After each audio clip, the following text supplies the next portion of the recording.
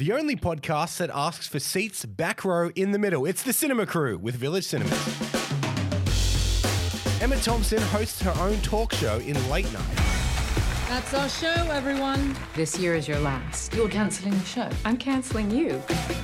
Swedish horror in Midsommar.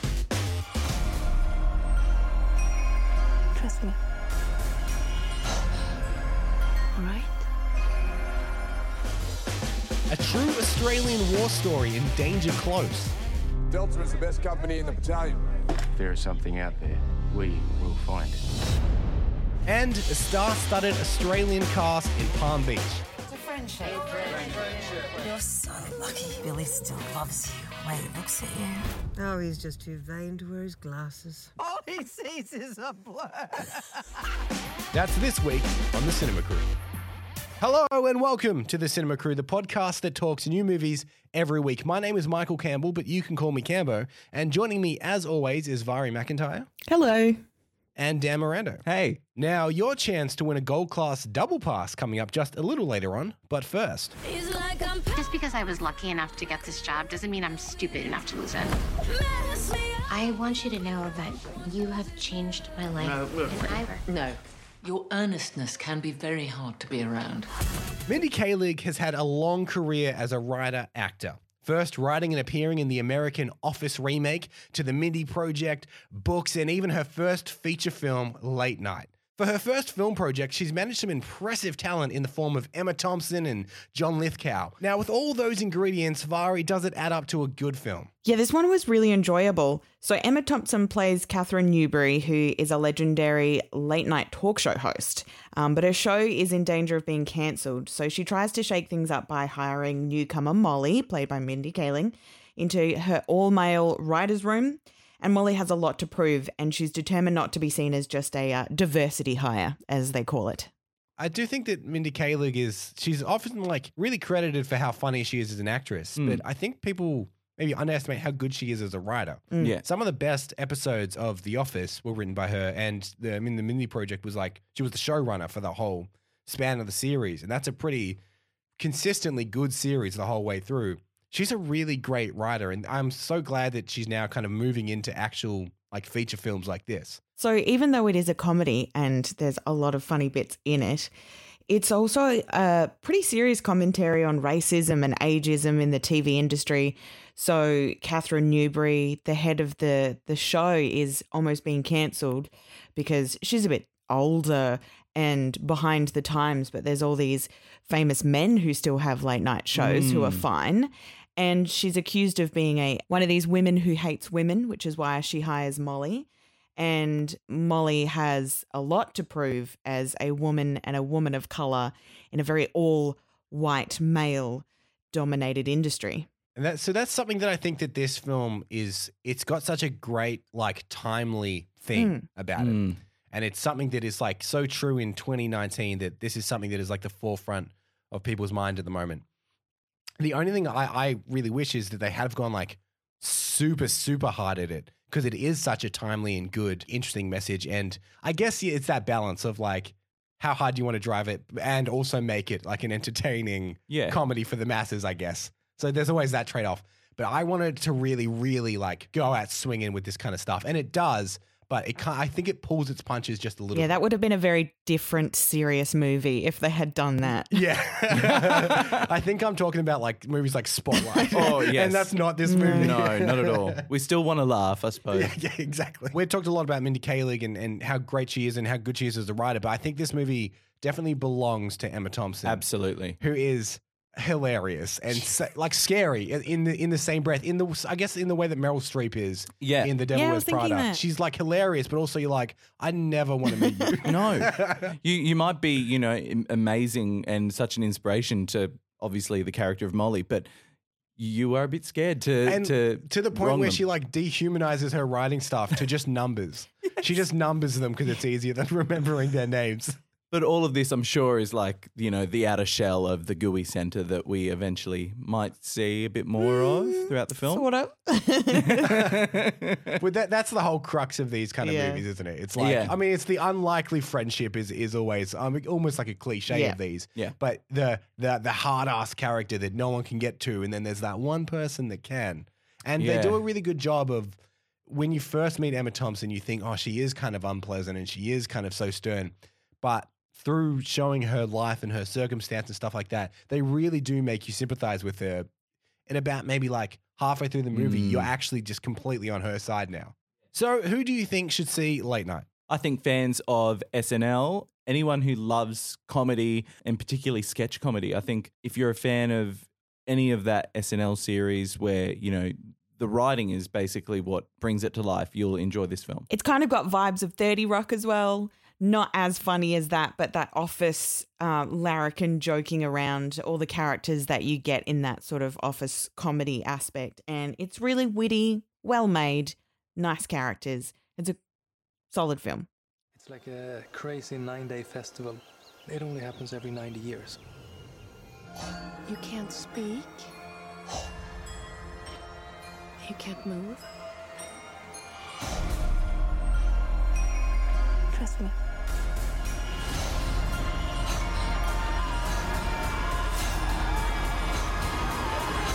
Filmmaker Ari Aster has made a huge splash last year with his feature film debut, Hereditary, a film that united the critics but divided the audiences. One thing was clear, Ari Aster was a filmmaker to watch, while now he's back with his follow-up film, Midsommar. With so many expectations on his shoulders, how does it stack up?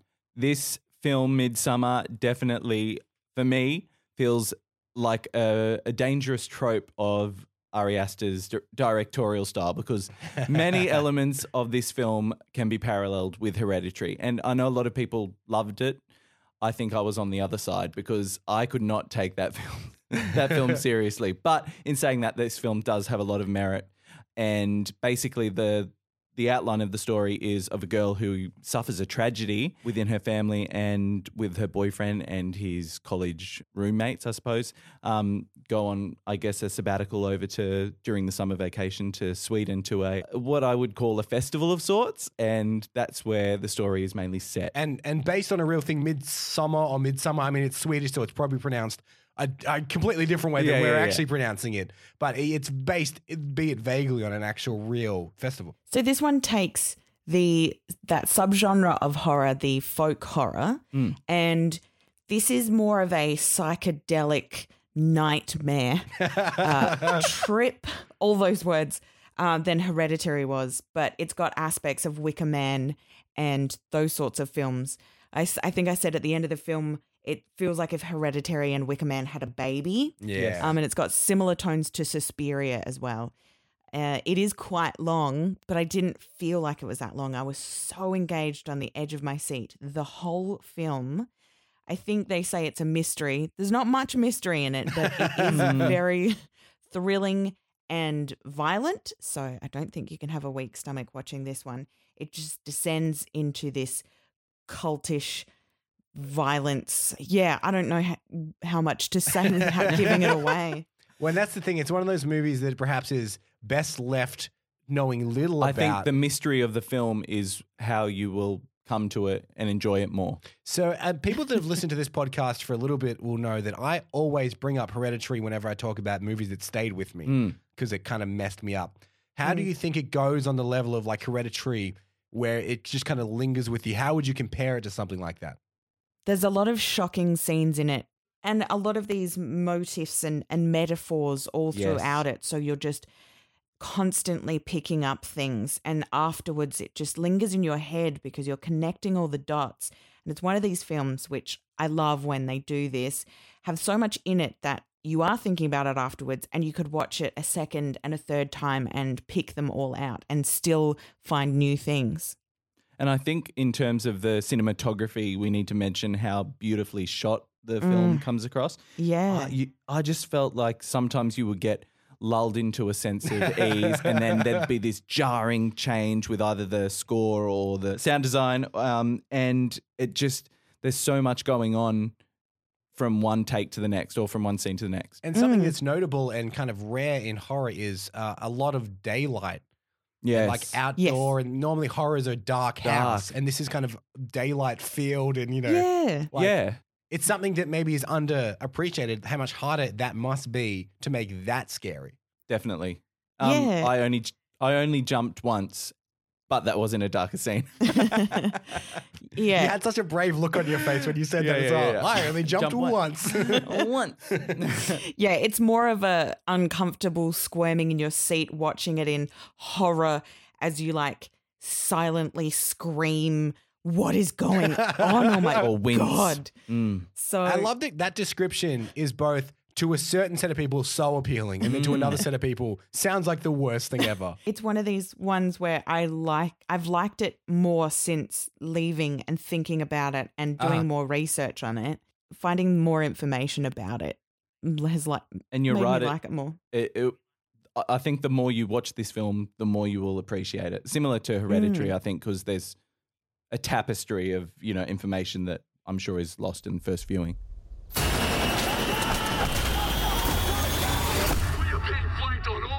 They're up against an entire battalion out there. That's 700 or 800 men. We're not going to make it, are we?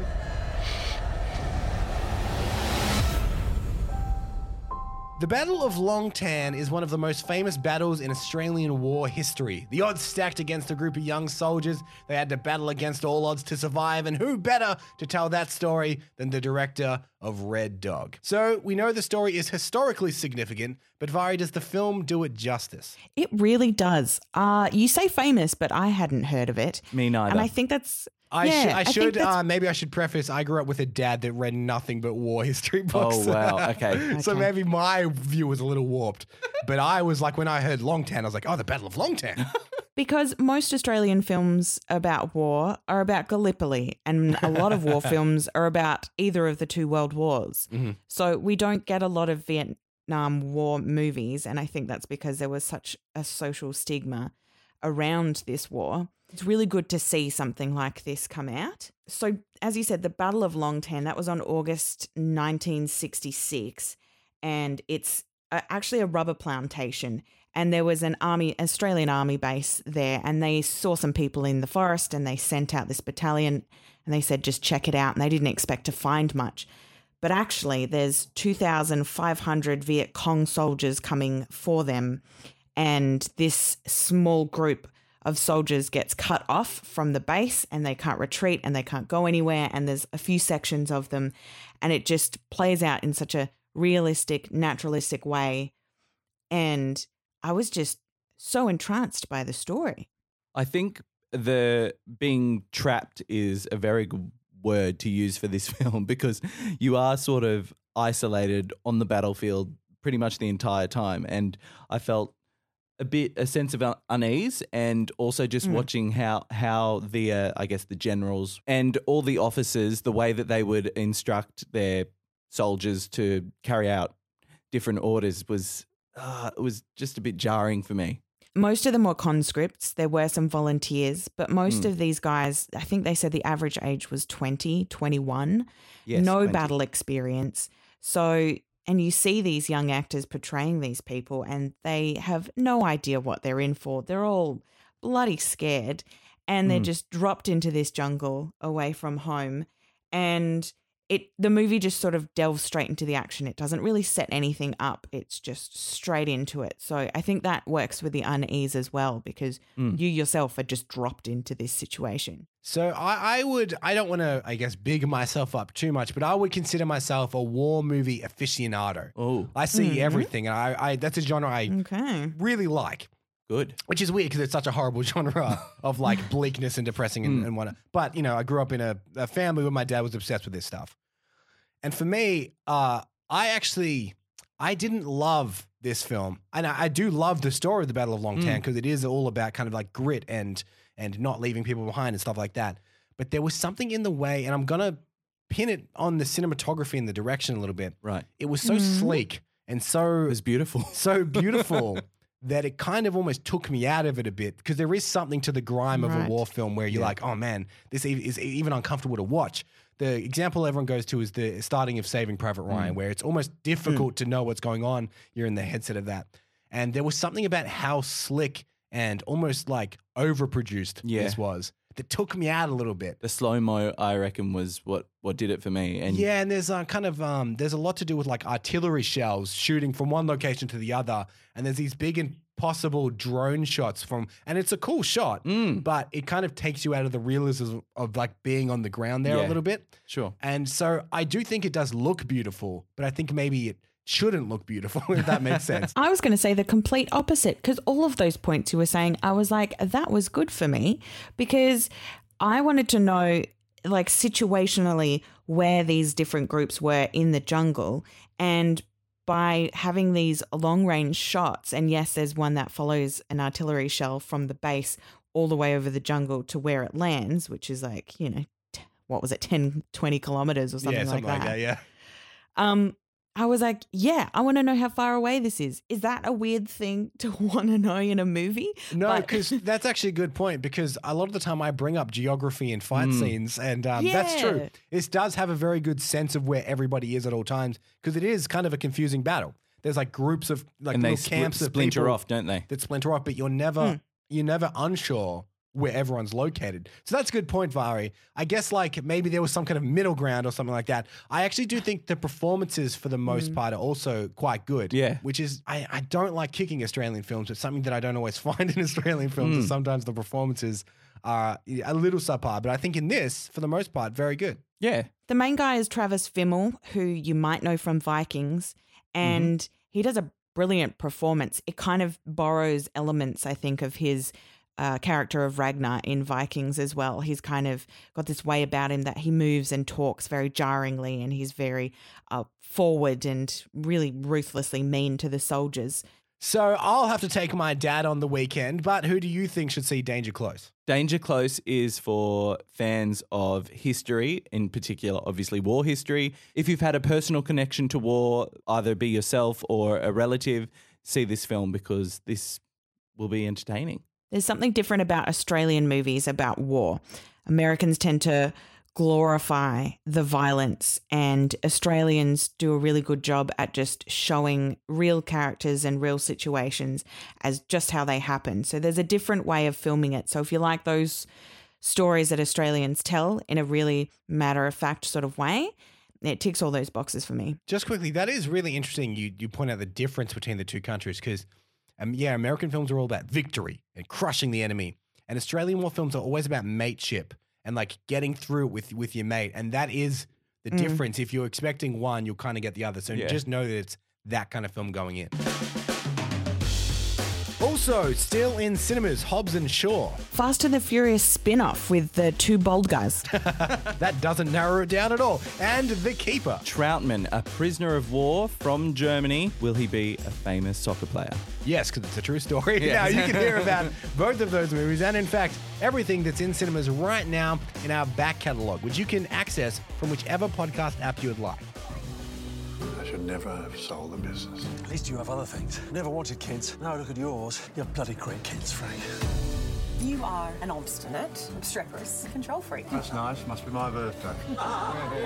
Brian Brown leads one of the most impressive Australian casts in a long time in Palm Beach.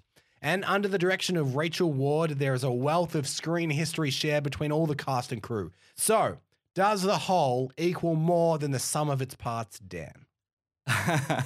Does it? That's a very interesting point, Cambo, because in this film, Palm Beach, we do have an all-star cast. Obviously, Brian Brown, we've got Richard E. Grant. And I feel that all of these people, all these family members are one piece of a larger puzzle. And I think it's interesting because family is the biggest theme in this film and takes place at Brian Brown's home on the north coast of New South Wales, north of Sydney. And it's a celebration of his birthday. And as many people are aware, there is a secret that the family holds. And this is about that coming to fruition or coming out. In that way, it kind of reminded me, and I don't know if this is a really odd take on it, but like a Victorian period drama. Okay. You know, they all come to the manor house They all stay together for the weekend, and in those movies there's always a lot of food because they're all rich and they all just sit down and get served things. And that's what this movie felt like. At the base of it, it was just a character drama. They all come together and they have a lot of champagne. And that's what happens in Victorian period dramas. So I fear that maybe I'm going to be the minority here because I didn't like it. And I didn't like it for some of the same reasons that I didn't really like Crazy Rich Asians that much as well, which is, in fact, I would say Crazy Rich Asians was a little better than this. Yeah. But there's a lot of like superficiality to it.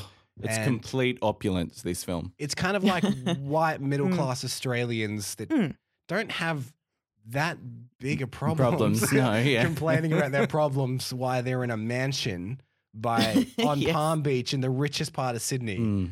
And I don't know whether it's just where my lot in life or I kind of disconnect from it a bit. But it seemed a little, because it's like, Rachel Ward and Brian Brown are married and they wrote it together. It seemed a little bit like self-indulgent to be like, guys, we have problems too. Sometimes I fight with my wife. Yes. And I haven't got it all together yet. And I'm coming across very harsh on this movie. I didn't hate the movie, but there's something about it that really didn't connect with me. But I think what's interesting about Brian Brown's character is that he is searching for the unattainable, which is perfection. Yeah. And even he's got this beautiful mansion overlooking the beach, both sides of the beach actually. And there's this one little thing which happens to be a chimney. Yeah. And because of that, everything is ruined. So I think that's an interesting way to look at it, that nothing's perfect. I mean, we are making it sound pretty superficial, but at the heart of it, there is a bit more meat to it. It's brought into question the legitimacy of his son. So, don't want to give too much away, but there is that sort of family drama to it as well. And it's the chimney, I think, is just a metaphor for his frustrations of how he doesn't feel like in control of his life. It's that sort of midlife crisis, and all of them are having one. And it might sound superficial to us, but each individual character is going through something. They're aging, they're not in love with their partner anymore or something. And so they might be small, but they're realistic and relatable for some viewers. If you're going through that sort of stage in life, I guess, and you're sort of questioning, did I do the right things when I was younger? Do I have the right career? It's too late to change anything about that now. I've been married for too long. What do I do? I mean, everyone's parents are going to love this film for the cast alone, but who do you think should see this film? Oh, it's definitely aimed at the boomer generation, I'd say. Hey, boomers, you have problems too. And they're like, we know. It's one of these films where it just offers a snapshot of life, and it might not be yours, but it's got some good character moments in it, beautiful scenery, and it's just really enjoyable. And if you're a fan of Australiana, I think you'd enjoy this film. Now, for your chance to win a Gold Class Double Pass, simply head to the Village Cinema's Facebook or Instagram page, find the Cinema Crew post, and answer the question. To honour the movie Late Night, what other celebrity do you think should host their own late night talk show? Yes, simply leave your comment with the hashtag #TheCinemaCrew for your chance to win. Next week, the godfather of all film students, Quentin Tarantino, returns with Once Upon a Time in Hollywood, and more adorable times with your four-legged friends in a dog's journey.